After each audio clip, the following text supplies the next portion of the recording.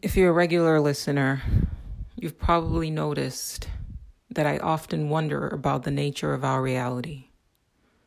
I've wondered whether this world, life, Earth, the multiverse, I've wondered if this place was some sort of school or a form of entertainment. And on my lowest days, I've wondered if this world was a kind of hell.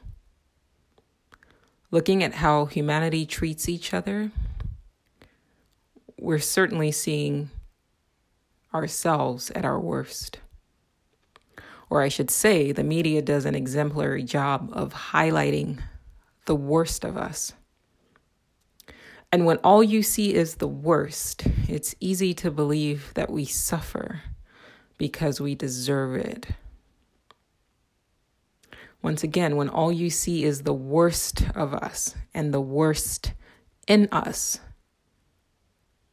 when humanity's traits are constantly magnified, or I should say, when the worst of humanity's traits are constantly magnified, it's tempting to believe that we suffer here because we deserve it, that we are being punished for being imperfect at best and monstrous at worst. And I'm not speaking only of the news when I say the media. I'm speaking about what passes in this world as entertainment. The bulk of our entertainment circles around human beings being mostly cruel to each other, until one or two or a handful of people, the quote-unquote heroes, choose or decide or are forced to stand up against the majority. And the majority is almost always intent on persisting in evil. It's subliminal, but we are constantly and persistently shown that the default setting of humankind is evil. And it is the few amongst us that are good. And thus, the good are the exception. While we are also simultaneously programmed to accept that those who are immoral or flawed or less than perfect in any way are somehow typical of the human race.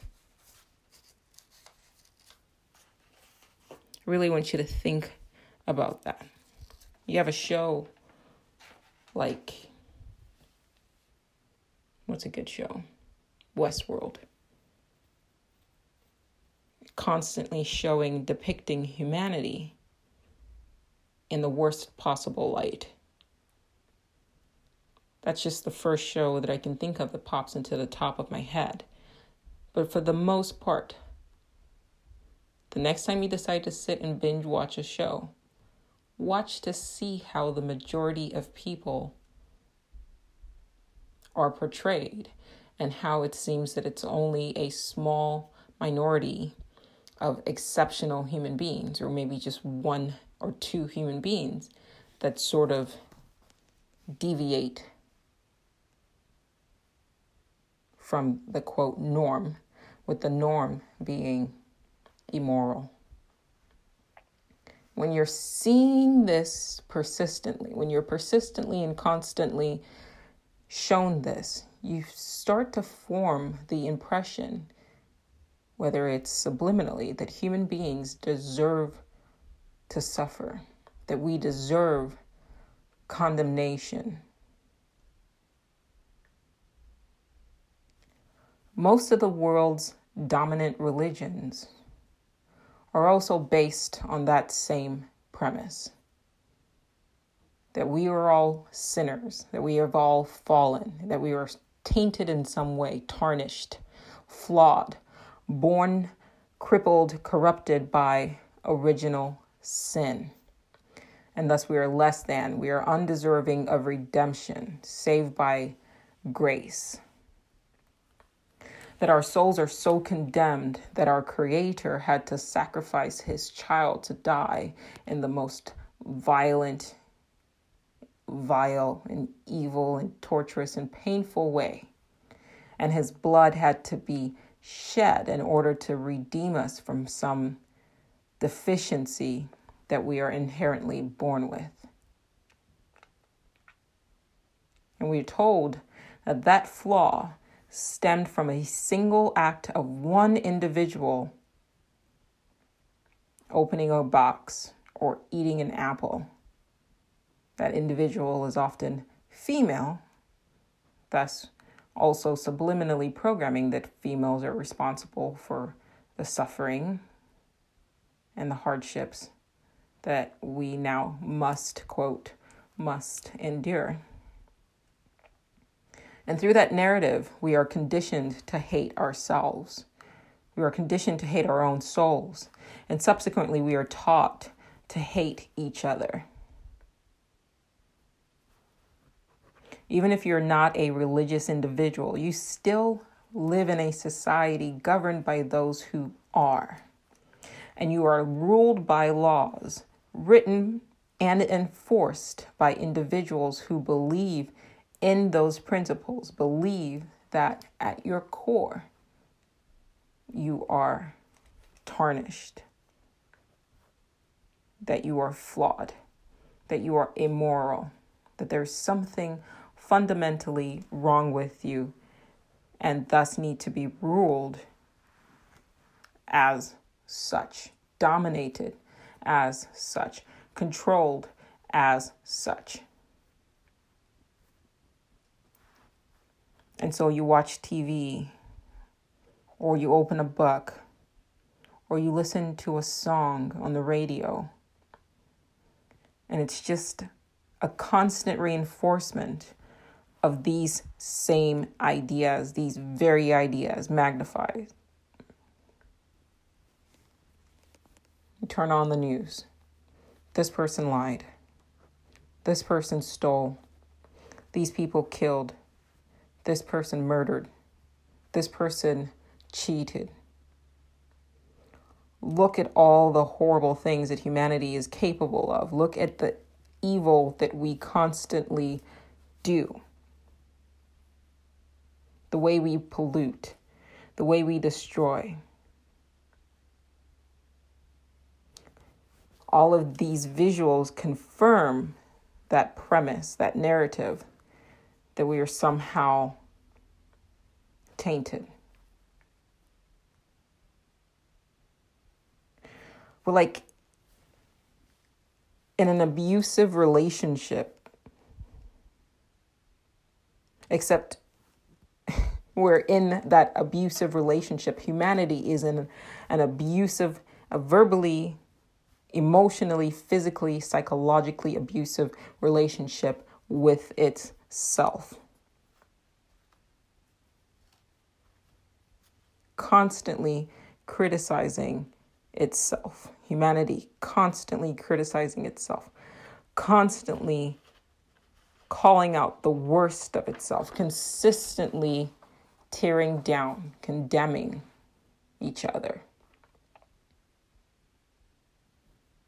We see the same thing in science. Not just the media, not just religion. In science as well, across the board. Science tells you, biology tells you that you're an insignificant nothing evolved from pond scum. They say you have no soul. They say you are nothing but a talking primate who got lucky or out-survived other species of mankind, or pre-human, pre-Homo sapien. And perhaps survived because we collectively murdered all the other versions of pre-human. And we believe all of this. We believe all of this and we internalize it. What do you think a lifetime of getting all of these negative images, all of these criticism, all of these condemnations coming from you from every point, not just on the macro level, right? Not just on the news, not just in science, not just in religion.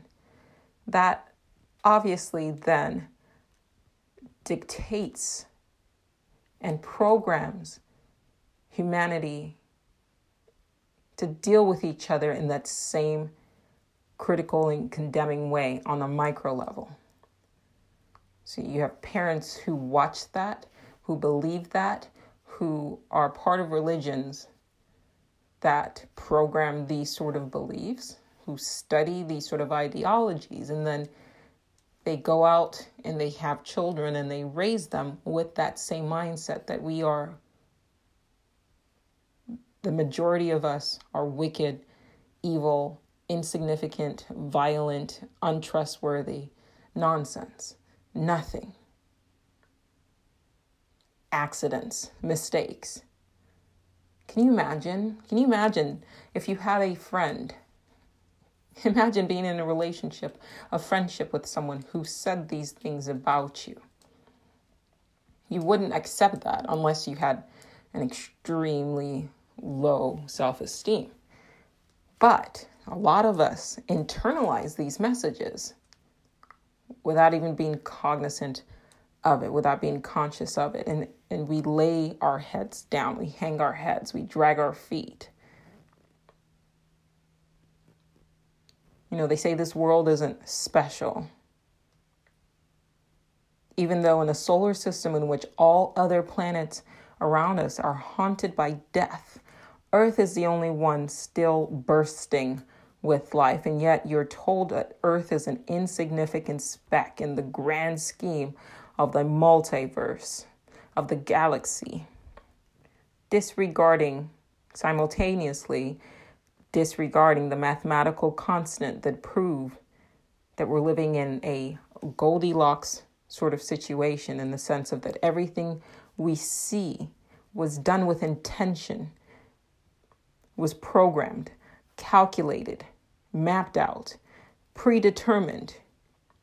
You're taught to ignore all of those, even though the same people that are telling you that we are insignificant are also the same people pointing out these mathematical constants, pointing out that the very fact that this planet, this world, reality even exists is a miracle, but yet you are not miraculous. Does that even make any sense to you? Like, pause and legit think about what I've just said.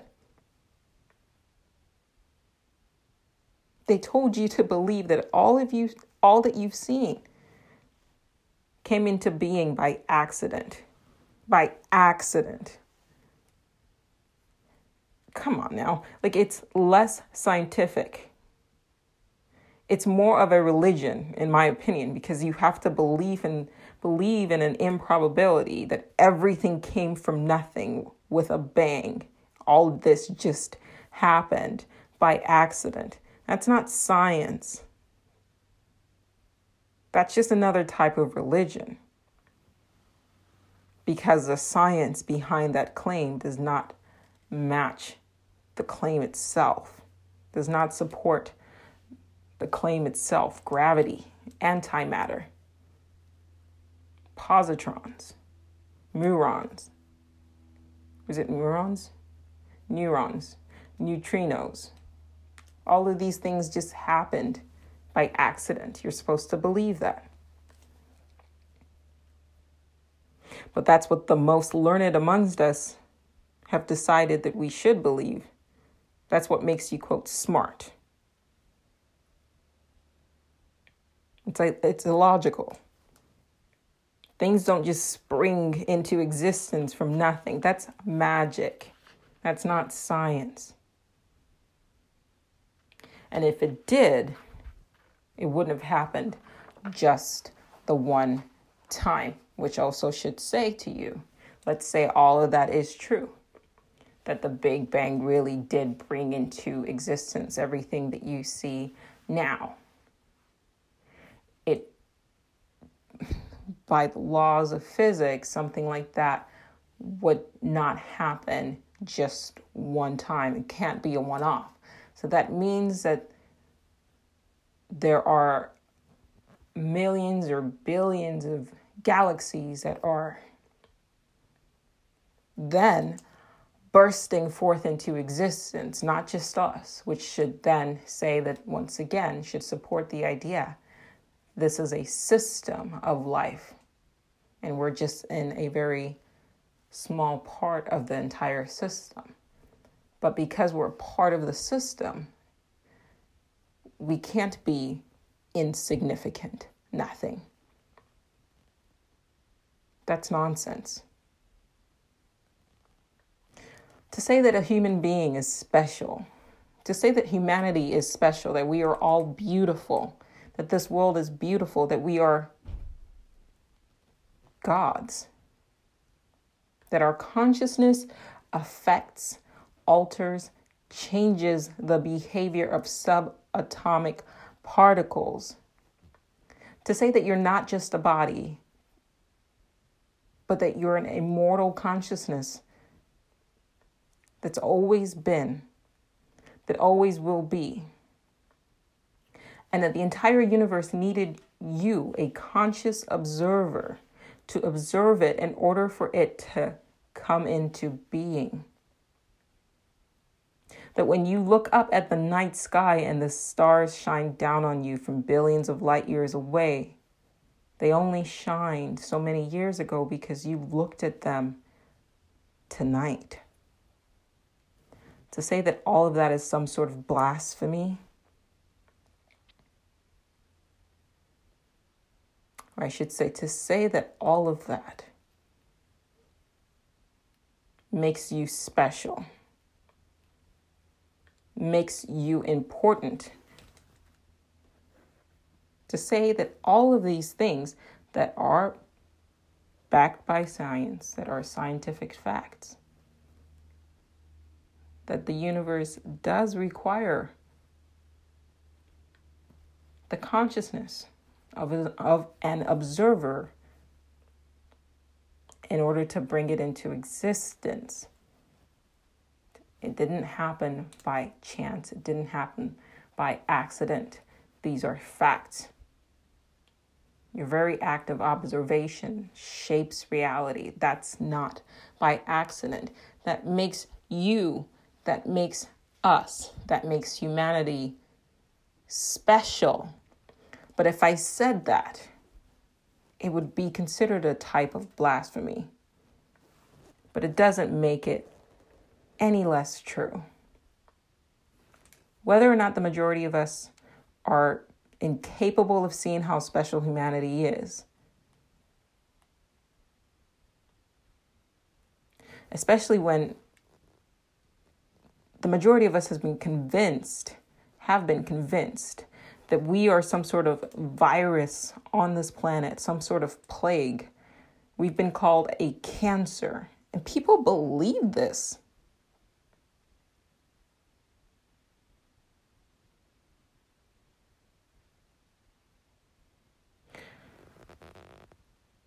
Doesn't make it true. The watchmaker is not blind.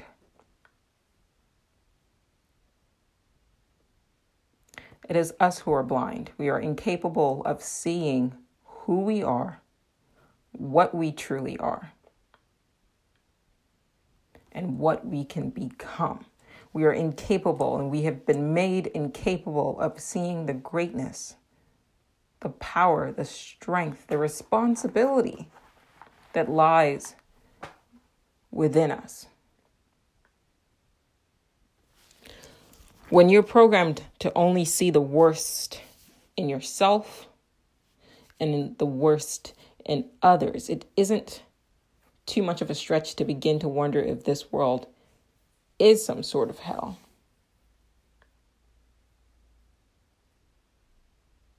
I've looked up and I've cried for children, for the weak, for the downtrodden, for the suffering, the sick.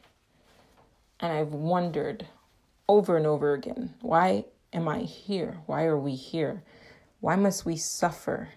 And why do we hurt one another this way? Why am I in hell? Is this hell? Is this where the souls who are tarnished are sent from other worlds because we are incapable of being decent and good and loving and kind to one another? I've wondered all of these things. And I'm sure if you check your thoughts and you're honest with yourself, the thought has crossed your mind as well. And how would it not when all of what I said occurs on a daily basis? You are inundated with this narrative. But then this past week, it suddenly dawned on me, this can't be hell. There's no water in hell. Now, what do I mean by this? What do I mean by there's no water in hell? There's a quote you've probably heard. It says, people in hell want ice water. People in hell want ice water. The idea is based on the premise that hell is a place of eternal damnation and suffering with no relief. A place of endless thirst and nothing to alleviate the damned from their suffering. We live in a world where death and pain and suffering are all around us. And if you focus on that, because that's what you're programmed to only see, then yes, this place can be interpreted as a kind of hell. If your perception of what this reality is has been shaped by people who have power over you and want to force you to perceive reality in the way that benefits them and is detrimental to you and removes power from you and gives it to them, then yes, you will see this world exactly the way that they have painted it for you. I'm an artist. I know how to paint for emphasis. I know how to emphasize certain things that I want the viewer to see while hiding others. And by doing so, I can create a narrative, construct an ideology, construct an idea in your mind, cause you to see a particular idea or a person, or get you to understand a concept, not through words, but through an image. That's the power of art, but it can be utilized nefariously, and that's what we see in the media, in science, in religion.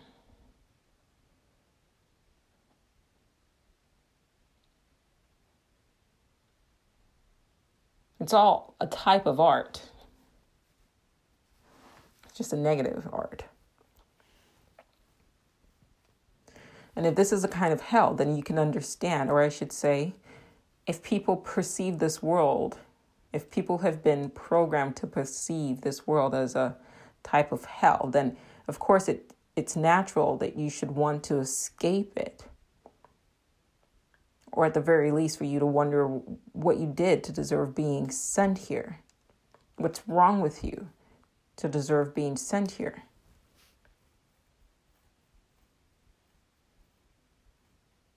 But it was my journey into the psychedelic experience, and I've spoken about in previous episodes. And this is definitely not an endorsement of psychedelics. But in my journey, my own personal journey into psychedelics, which I've cataloged on previous episodes, after just the one trip, that's it. It only took me the one trip to get the message. I realized that psychedelics were a type of water, so to speak. Psychedelics are water for your mind. And they're found everywhere, the same way water is found everywhere. The mushrooms, psilocybins, they've always sprung up unexpectedly all over the world since the beginning of the human experience on this earth.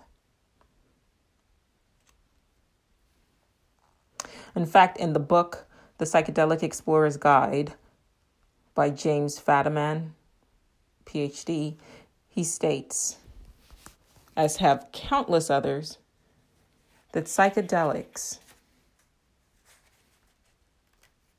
like magic mushrooms, soma, mescaline, peyote, were the foundation to all of the spiritual practices that eventually devolved into what we now call religion.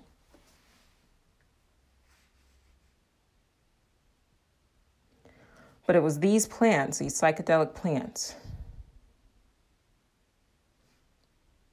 psilocybins, mescaline, peyote, soma, etc., that helped early man and woman, early woman and man, see past the veil that shrouds our perception of reality, of the true nature of this reality. It was these plants that helped early humanity see this world as it was, for what it was, as a mirage, as a dream, as a trip itself, as an experience, but ultimately impermanent and not real, and unreal, a simulation, if you will.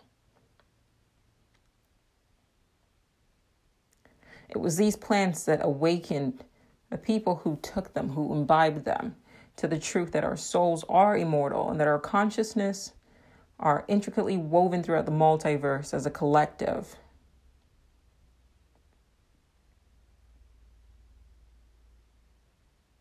And that we've always been, and that we're not relegated or limited to just this reality experience. But there are others, other realities, other worlds. And we carry on, and always have. Psychedelics are built into the framework of this construct that we call reality. They are meant to be consumed in the sense of like your actual brain has in it receptors for cannabis, for psilocybin, for mushrooms.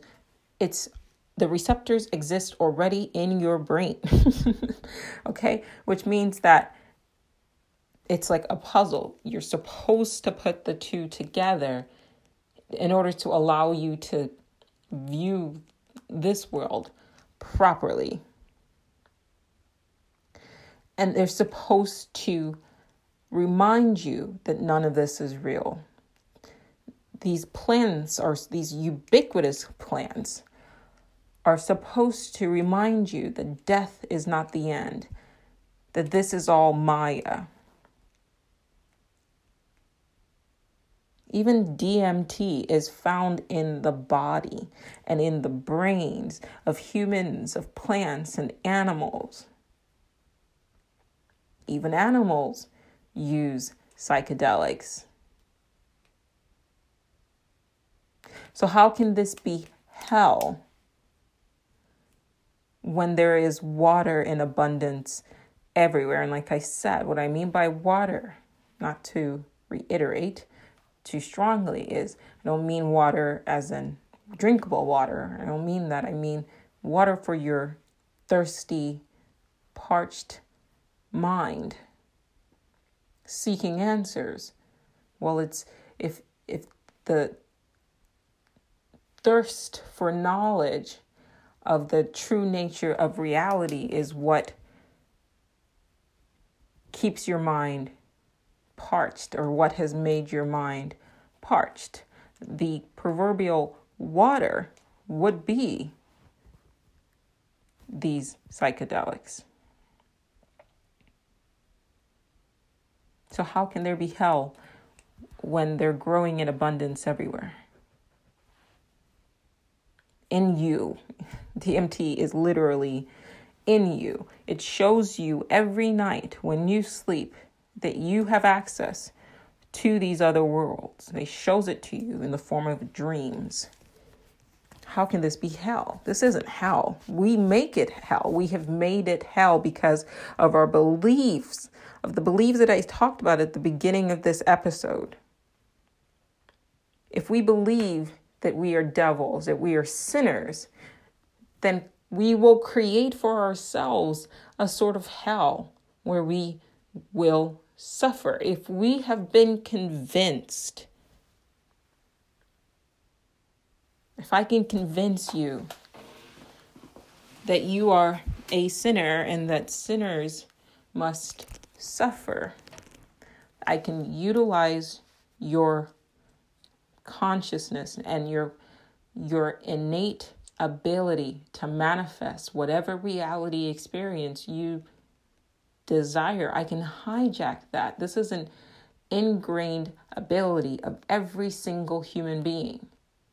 And we don't even know, because we are programmed to believe that we are insignificant, powerless nothings who happen across and upon this reality by accident. We're a fluke. All of these are lies. But if I can convince you to believe this, while simultaneously convincing you to believe that you are powerless, while simultaneously convincing you to believe that you are tainted, tarnished, a sinner, then I can make you turn this place into hell. I can use you to create hell.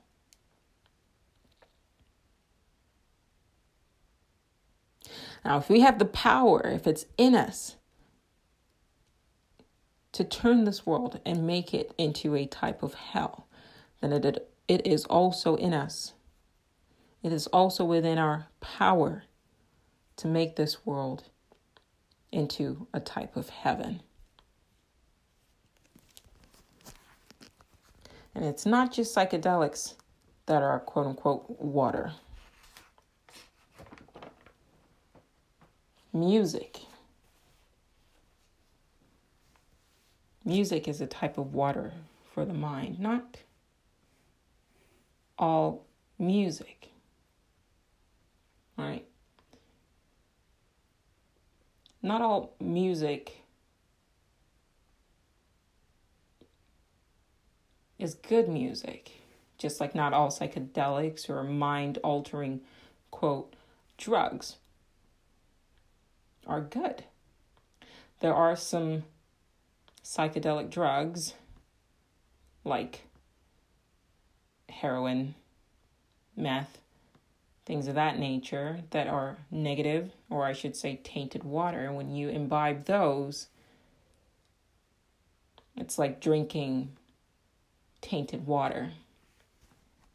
And the same mindset can be applied to music. But I'm going to speak more of the clear, pure, nourishing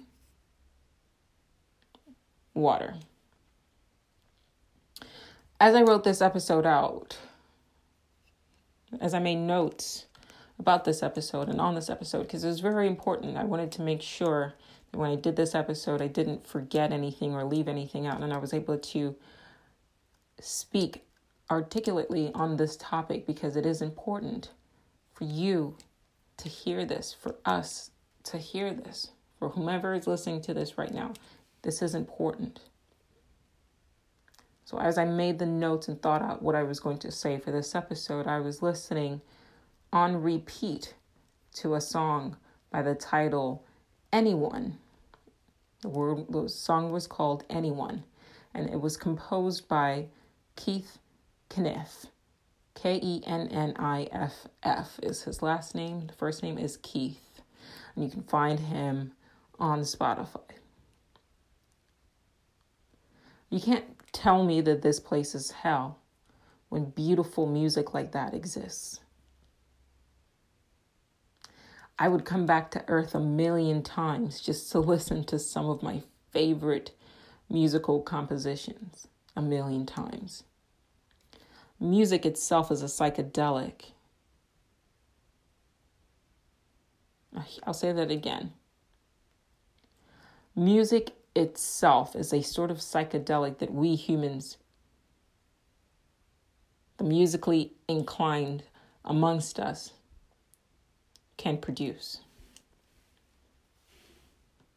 You cannot tell me this is hell when there is beautiful, thought-provoking, mind-expanding music. Music is another type of gateway to another world, to other worlds, or at the very least, it's a glimpse, a reminder, a footnote that says, but wait, there's more out there to explore.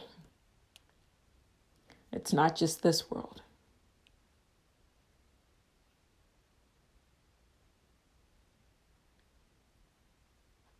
Music is water for your parched soul. But not just music. Art is another psychedelic that humanity produces. So just like certain plants produce psychedelics. I don't know what the name of the chemical structure is. Like, let's say certain plants produce DMT. DMT is a type of music that a plant produces. And when you consume it, you take in that art. But so is art. Art is a type of psychedelic that acts upon your brain in the same way a psychedelic plant does. And so is beauty. Paralyzing beauty that stops all thought, stops all fear and worry, and forces you to be present. So we have ubiquitous psychedelic plants growing everywhere, springing forth from nature. We have music, we have art, we have beauty. How can this be hell? This can't be hell. These things exist as persistent reminders that this can't be hell.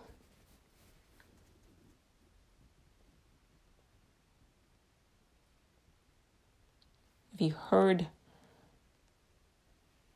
the sound of a laughing baby or seen a smile? Have you watched people give love and express love to each other on a daily basis? These sort of things that never get magnified or amplified in the same way that the negative news, that ultimately it's a small percentage of us that do behave in the way that the media seeks to amplify. And these negative traits are a small percentage of our overall persona, of our overall personalities. But these things aren't mentioned. They're magnified. They're not mentioned or they're not portrayed in a way that this is not all of what we are. This isn't even most of what we are. Negativity, immorality, violence, anger, hate. That's not even the majority of what we are, and yet that is what gets magnified, our worst possible traits.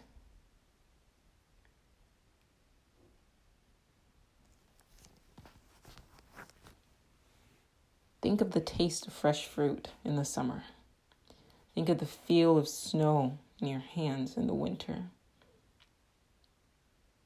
You feel the energy as the air warms up right before it begins to snow. You watch these beautiful, soft crystals fall from the sky. Picture a beautiful, vibrant, intense summer sunset.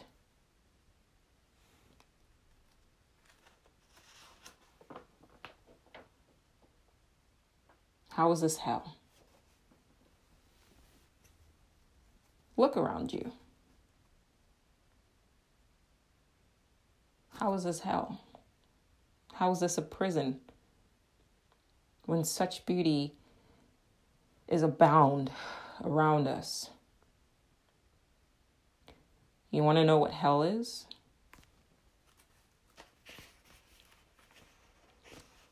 Other planets,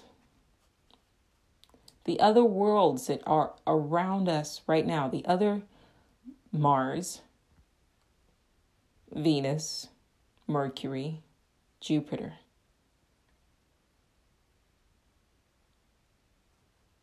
Those planets are without water. Those planets are barren. They are without fruit. They are without life. They are without music. They're without laughter. They're without joy. They're without love. They're without us. Those planets are hell. And if we were as evil and vile and amoral and worthy of suffering and punishment and unworthy of anything good, we would not exist on a planet like this.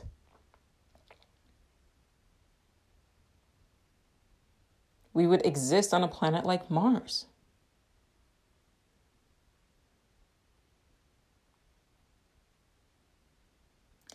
And maybe that is the underlining goal. Maybe not goal. Maybe this is the underlining purpose of humanity. To seed these other planets with love, with life, with music, with fruit, with water, to terraform them and fill them up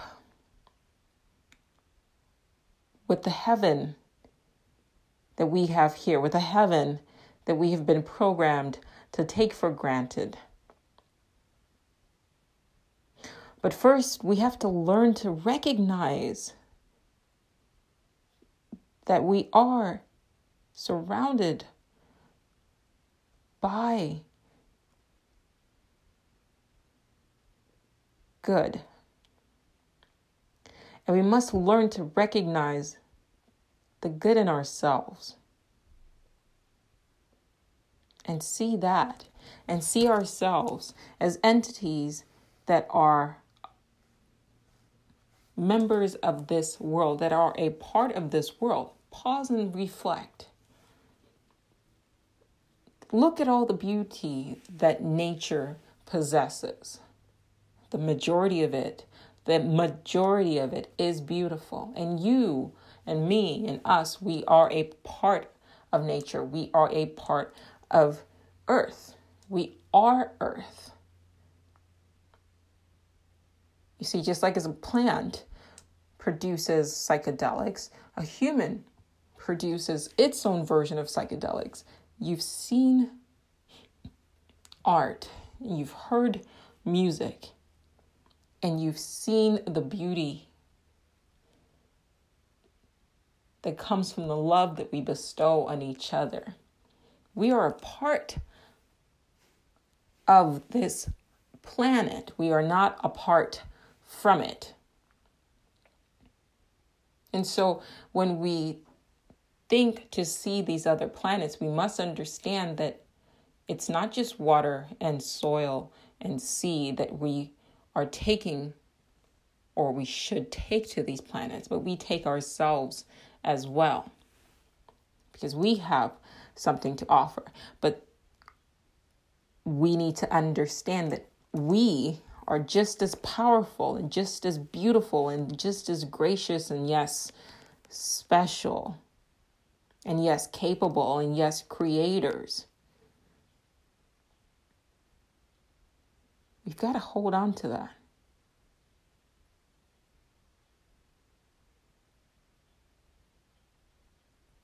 We got to hold on to the better aspects of ourselves and let go of the negative self-perceptions that cause us to create hell for ourselves in paradise, in heaven. Earth is heaven. We are making it hell. But we can do better. If we can create hell, we can create heaven. If you can consume, you can produce. This is a duality reality. Everything in this reality is dual. So unless we let go of the hell we have manifested for ourselves, we run the risk of spreading these negative traits to these other worlds.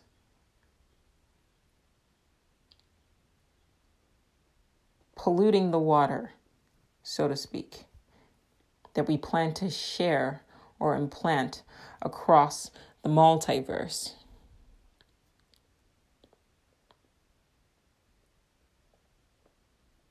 And if it is our duty as a race to understand that it is our responsibility to the future of life across this galaxy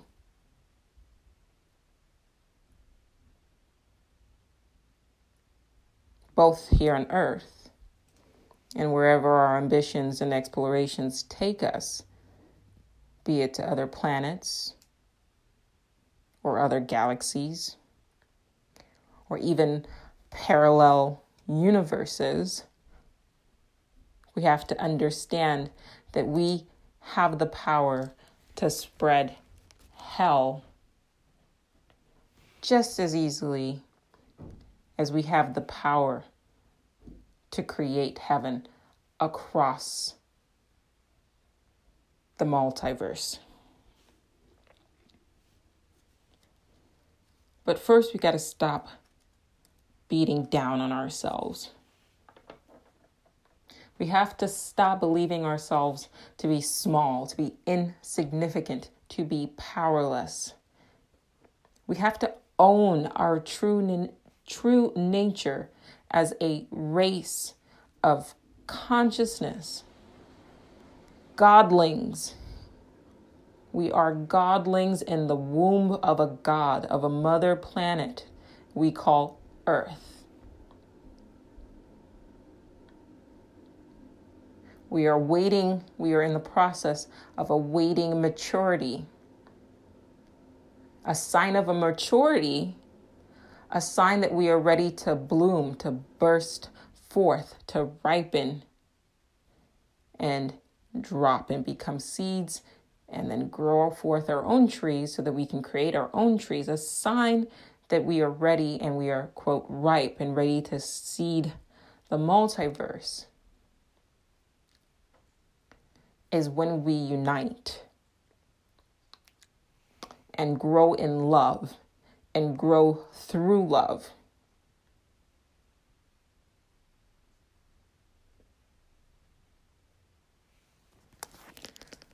You might be tempted to pause and say, maybe this is a bit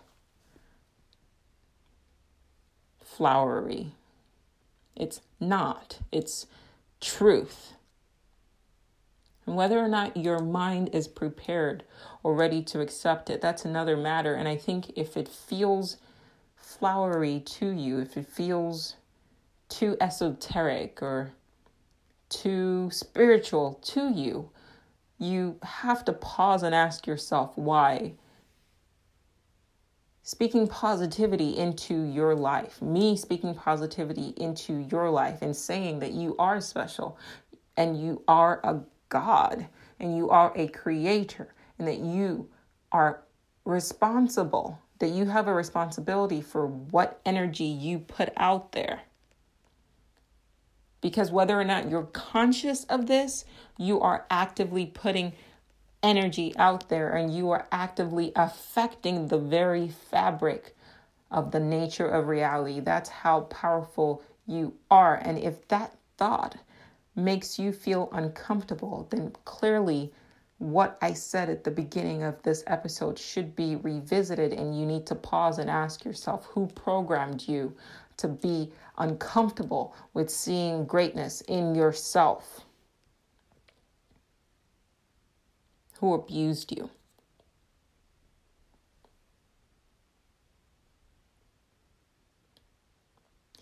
How could you have been programmed to fail to note your own importance when everything around you screams what you truly are?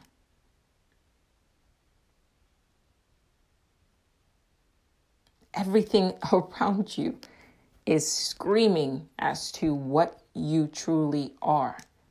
And I think the time is approaching that we as a race take on our mantle, so to speak, and do exactly what it is that we have been placed here to do, placed in this barren galaxy to do.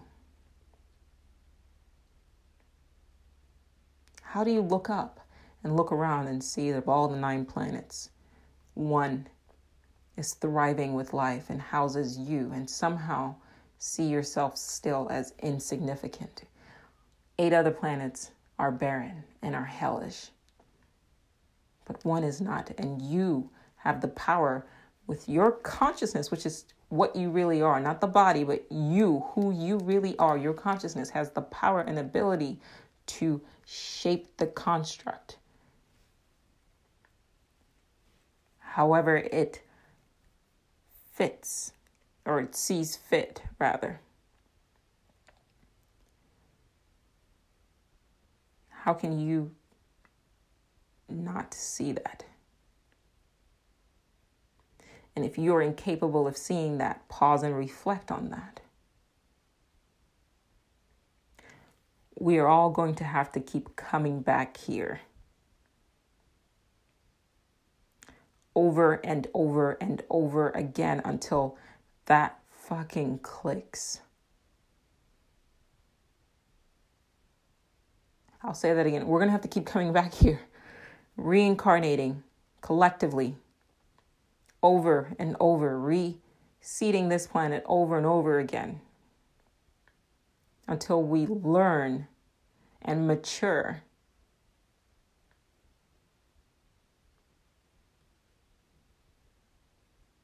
and accept what it is that we really, truly are, and take on the mantle and accept the responsibility that comes with having the power that we have, not just as individuals, but as a collective.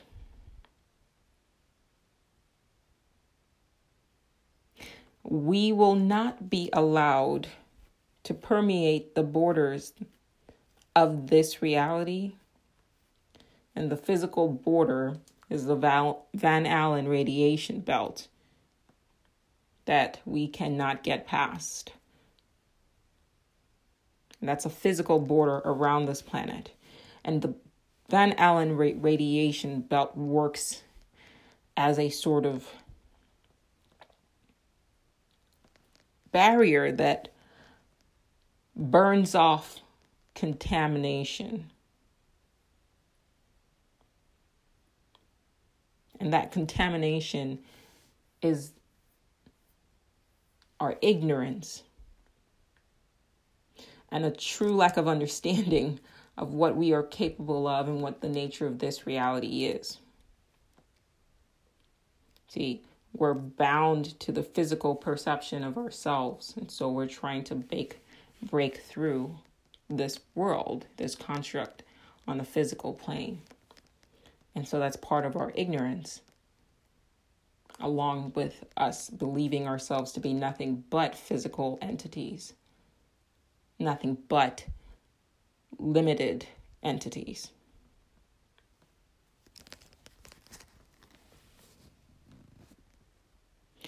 We will not be allowed to spread life to other planets, to seed the cosmos, so to speak, until we've worked out our issues, until we've matured as a race, and we have shed what presently pollutes the human soul.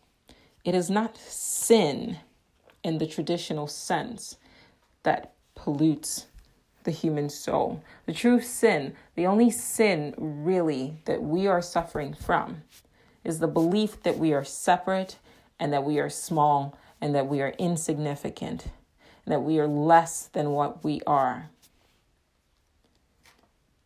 It's the belief that all that you see happened by accident and that we are separate individuals who need to bring each other down in order to survive. That's the true sin. Ignorance of what we truly are. And until we unite, we are stuck here. It's a closed system. All the races, all the schools of studies, all the religions and spiritual leaders and the teachers, all of us, we have to come together. We have to put our minds together. We have to respect what each have learned, each culture, each field of study. We all have to put our minds together and form a unified theory, respecting each other's experiences and contributions, with the underlining understanding that we are all pieces of one puzzle, and we are literally created to work together. We need each other, and until we do this, we will continue to make hell out of heaven.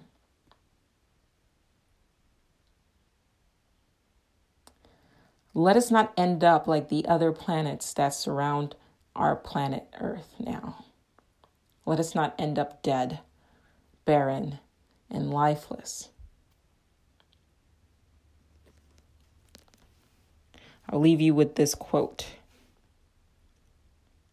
They said there were two ruling entities, God and Satan, one above and one below.